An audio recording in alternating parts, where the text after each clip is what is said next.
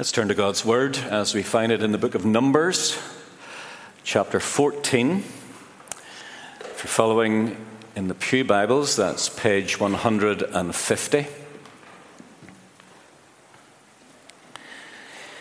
Just a few weeks left in this series, but we're coming into one of the significant chapters, chapter 14. And this is God's Word. That night, all the people of the community raised their voices and wept aloud. All the Israelites grumbled against Moses and Aaron, and the whole assembly said to them, "If only we had died in Egypt or in this desert. Why is the Lord bringing us to this land only to let us fall by the sword? Our wives and children will be taken as plunder. Wouldn't it be better for us to go back to Egypt?" And they said to each other, "We should choose a leader and go back to Egypt." Then Moses and Aaron fell face down in front of the whole Israelite assembly gathered there. Joshua, son of Nun, and Caleb, son of Jephunneh, who were among those who had explored the land, tore their clothes and said to the entire Israelite assembly, "The land we passed through and explored is exceedingly good. If the Lord is pleased with us, he will lead us into that land, a land flowing with milk and honey, and he will give it to us. Do not rebel against the Lord. Do not be afraid of the people of the land, because we will swallow them up. Their protection is gone. The Lord is with us. Do not be afraid of them." But the whole assembly talked about stoning them. Then the glory of the Lord appeared at the tent of meeting to all the Israelites. The Lord said to Moses, "How long will these people treat me with contempt? How long will they refuse to believe in me, in spite of all the miraculous signs I have performed among them? I will strike them down with a plague and destroy them. But I will make you, Moses, into a nation greater and stronger than they." And Moses said to the Lord, "Then the Egyptians will hear about it. By your power you brought these people up from among them, and they will tell the inhabitants of this land about it. They have already heard that you, O Lord, are with these people, and that you, O Lord, have been seen face to face, that your cloud stays over them, and that you go before them in a pillar of cloud by day and a pillar of fire by night.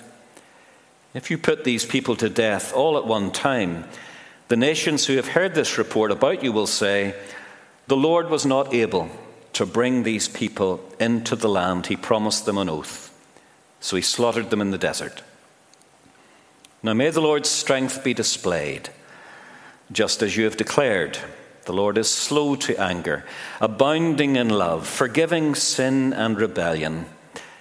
Yet he does not leave the guilty unpunished. He punishes the children for the sin of the fathers to the third and fourth generation.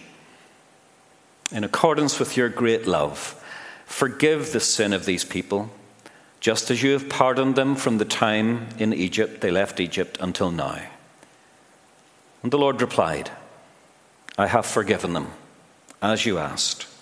Nevertheless, as surely as I live, and as surely as the glory of the Lord fills the whole earth, not one of the men who saw my glory and the miraculous signs I performed in Egypt and in the desert, but who disobeyed me and tested me 10 times, not one of them will ever see the land I promised on oath to their forefathers. No one who has treated me with contempt will ever see it. But because my servant Caleb has a different spirit and follows me wholeheartedly, I will bring him into the land he went to, and his descendants will inherit it. Since the Amalekites and Canaanites are living in the valleys, turn back tomorrow and set out toward the desert along the route to the Red Sea." And we'll end our reading at verse 25. May God bless his word to us. Two people can be in the same environment, in the same room, maybe even in the same pew, breathing the same air, seeing the same sights. One sees obstacles, is filled with fear, sees the difficulties. The other person sees opportunities, potential, vision. What makes the difference? Well, in one, it's the absence or the presence of faith. It's the absence or the presence of trust.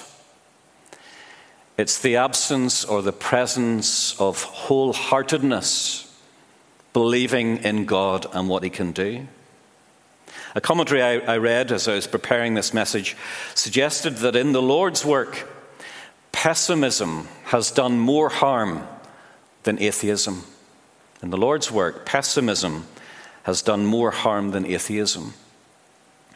Last week in chapter 13 of Numbers, we saw that Israel had been drawn to the brink of Canaan, the promised land. The spies had been sent in.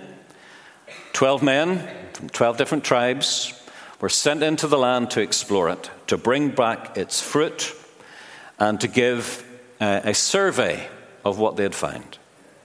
One report, the majority report of 10, played down the fruit, the milk and honey of the land, and played up and emphasized the walled cities, the fortresses, the people who they said were like giants, and we were like grasshoppers. But two of the men, Caleb and Joshua, the minority report, they also had seen the fruit. They emphasized the fruitfulness of the land. They had seen the giants, so-called giants, but they emphasized the faithfulness of God. They emphasized what God had done in the past, what God could do in the future. They emphasized the promise that God had said to them, this land is for you. Majority report of 10, minority report of 2.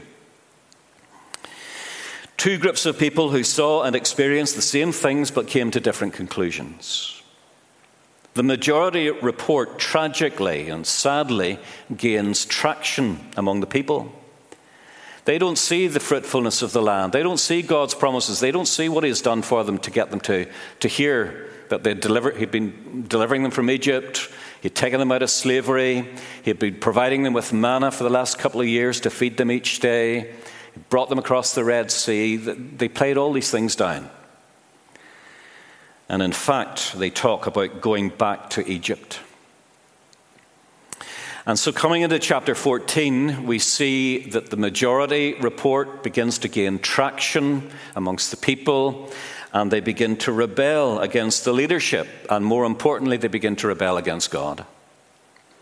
Moses and Aaron fall face down in grief and prayer and intercession. And Joshua and Caleb plead with the people. They plead with them. God is with us. We can do this. Now, this is one of the darkest moments in the history of Israel. I don't know if you're familiar with the writings of Malcolm Gladwell, but he wrote a book once called The Tipping Point. And this was a tipping point, and various factors have contributed to this, but this was a tipping point for Israel. And unfortunately and sadly, it tips the wrong way. And of course, this is immensely hurtful to God.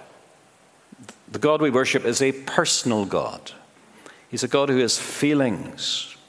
And this is a personal slight upon him. He has, at great sacrifice, brought the Israelites out of Egypt. He has helped them across the Red Sea. He has delivered them. He has provided for them. And he promised 400 years previous to this point, he promised them that this land would be theirs. You see, in Genesis chapter 15, God spoke to Abraham in a dream prophetically. And this is what he says in Genesis 15. As the sun was setting, Abraham fell into a deep sleep, and a thick and dreadful darkness came over him. And the Lord said to Abraham in this dream, "Know for certain that for 400 years your descendants will be strangers in a country not their own, and that they will be enslaved and mistreated there." That's Egypt. "But I will punish the nation they serve as slaves, and afterwards they will come out with great possessions. You, however, Abraham, will go to your ancestors in peace. You will be buried at a good old age. In the 4th generation, your descendants will come back here to this land, for the sin of the Amorites has not yet reached its full measure. So over this period of 400 years, basically the Amorites and the Canaanites and all those other ites, God had patiently forborne. He had resisted any judgment upon them. But the sin of the Amorites was building and building and building and building to this point where 400 years later, God had brought Israel to the edge of this land. And this was now God's timing for God's people. This is what some people might refer to as a kairos moment. A significant moment, a special moment when God is aligning various things and in His will, he has a purpose, He has something He wants to accomplish. It's similar to what we read in Galatians 4, verse 4, where it says, in the fullness of time, God sent His Son, born of a woman. And here in the fullness of time, in the word He spoke to Abraham, 400 years have materialized. A lot has happened. Been a lot of water under the bridge. But this is a kairos moment for God and for God's people. And they mess it up. They miss it. You see, in the great purposes of God, there are occasions in the Old Testament where we're told that God's patience runs out. His anger comes to the fore. We see it back in Genesis where we have the flood, where He speaks to Noah and He says, Noah, this whole generation is just so evil. They're doing so many wrong things. I'm just fed up with them. But you, Noah, are going to survive. Your family's going to survive. I'm going to send rain. There's going to be a flood. I want to start again. And we know the story. In Exodus, we find with Moses and the children of Israel, when Moses is up getting the tablets of stone, the 10 Commandments, there's the golden calf incident. And again, there's rebellion of the people against God, and God again pours out His wrath. And there's people who lose their lives. And here again, we see this kind of scenario where God's patience is really being tested. And in verse 12, God actually says to Moses, I can't put up with this generation. They're rebelling. I think it mentions 10 times. They keep rebelling against me. I'm going to, rub it out, as it were. I'm going to start again with you, Moses. I'm going to start afresh. And I imagine Moses, this is a real temptation for him to say, well, this is a chance for me to get glory here. God wants to restart everything through me. But Moses doesn't take that temptation. He says to the Lord, he says, no, I want your glory to be uttermost, not my glory. And he begins to pray for Israel. He prays, Lord, don't destroy Israel. The surrounding nations will see that you destroy them. They will conclude that you were not able to bring them into the promised land. You will be dishonored. You will be slandered. Lord, we want to see your glory. Forgive us. Yes, give us a fresh start. And so God listens to this prayer. And He says to Moses, He says, I will forgive them. I will forgive. So Moses' intercessory prayer, if we can put it in our common language, we can say it works, and God seems to change His mind. Now, in the mystery of the providence of God and the mystery of prayer, we're never quite sure how it works. We've got this tension between God, who knows everything. We have already read that He knew history 400 years ago. He knew exactly what was going to happen at this point. But also He encourages us to pray and to intercede and to plead. And between the providence of God and the prayers of God's people, God's will is done. I don't fully understand this mystery. I really don't. But we are encouraged to pray. We're encouraged to be co-workers with God in His kingdom. And here we see Moses especially praying for the glory of God to be exalted. That God, the God of history, works within time. The God who's outside of history works within history. This is a mystery. But we're encouraged to pray, as Moses prayed, And so God says, okay, I will not wipe out the whole nation of Israel and start again. I will forgive them. Because as we have it in verse 18, the Lord is slow to anger, abounding in love, and forgiving sin and rebellion. But then there's a yet. And this is the true picture of God. He's a God of love and forgiveness and reconciliation. But yet he's also a God of justice. Yet I will not leave the guilty unpunished. And so he decides that, okay, he will not destroy them all. He will forgive them. But there are consequences. There are always consequences of our sin, aren't there? Even as Christians, we know about forgiveness. But we know that when we do things wrong, sometimes we have to live with the consequences of our sin. Sometimes we live with the consequences of our sin for years. We're forgiven, but we have to live with the consequences. And this was God's verdict. I will forgive you, but they must live with the consequences of their actions. Many of them are praying, many of them are asking, let's go back to Egypt. Okay, I'll give them what they wish for. Turn around and head back towards the Red Sea. And for the next 40 years, they will go round and around and around and around the desert. And through that time, God will mature them, God will teach them, God will train them, God will sanctify them, and he will bring them to that point again where they're ready to cross. Only Joshua and Caleb of the 12 spies will see the promised land. Everyone else over these next 40 years of that generation will die. The ones that were rescued from Egypt, they will die. Their children will see the promised land, but they themselves will not. They will live with the consequences of their rebellion. Imagine you were Joshua and Caleb. How would you feel? You know, if I was Joshua or Caleb, I'm thinking to myself, right, okay, got to have to trudge around this blooming desert for another 40 years. I'll be fit to be tied. I mean, sometimes, maybe in your life, sometimes as in mine, sometimes a decision doesn't go your way. Maybe it's a Kirk Session decision in leadership, doesn't go your way. Maybe you're in a committee, there's been a decision made, doesn't go your way. Maybe you're at work, maybe you've been outvoted in something, or maybe there's a policy that is coming and you don't like it. Joshua and Caleb had to live with this decision for the next 40 years. And yet in faith and in perseverance, they swallowed it. And as one commentary says, as far as they were concerned, it was a time for serving, not just of serving time. Even when we're disappointed, we put our shoulder to the wheel and we serve. Joshua and Caleb were given, especially Caleb, were given a special commendation.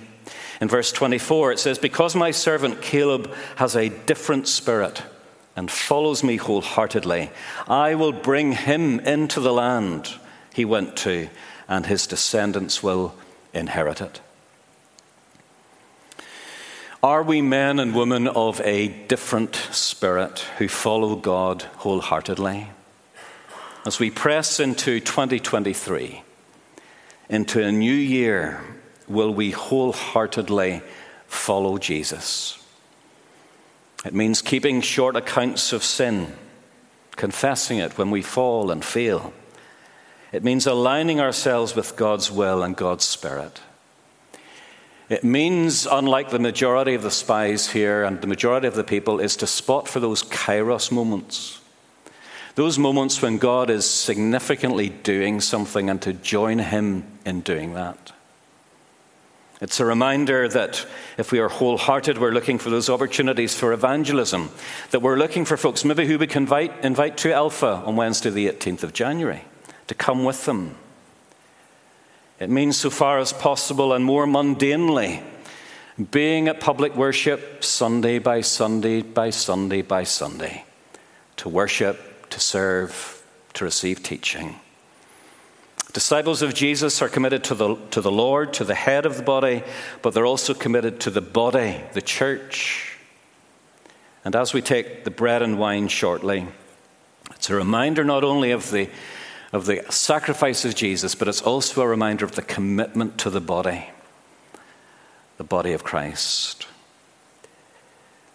Being wholehearted makes a difference. There's a lot of talk today on social media about being an influencer. Caleb and Joseph were influencers. Sadly, the majority did not listen to them. We are also influencers. We can influence people into and onwards in the kingdom. But we can never take people further than we have been. So we press in. We want to press in, press on, and then invite others to follow. Further up and further in for the sake of the one, Jesus, who gave his all for us. Jesus wholeheartedly gave his life for us. And so what better day to have communion, to rededicate ourselves to wholeheartedness for the Lord and to serve him. Maybe today will be a tipping point for someone here to grow closer to God in obedience.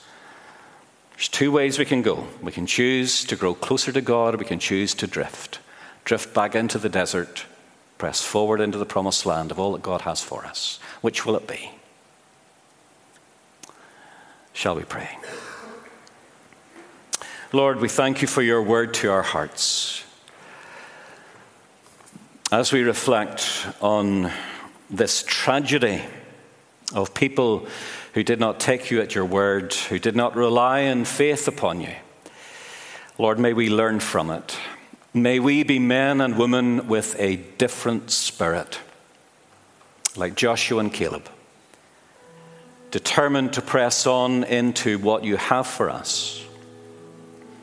May today be a kairos moment for us, a significant moment where we rededicate ourselves to you. And what a better time, what better place than to do it around this table as we reflect on all that you have done for us and continue to do for us. You are faithful. We thank you for your grace. We thank you for your love. We love you, Jesus. Help us to follow you wholeheartedly. For your glory and for our good, we pray. Amen.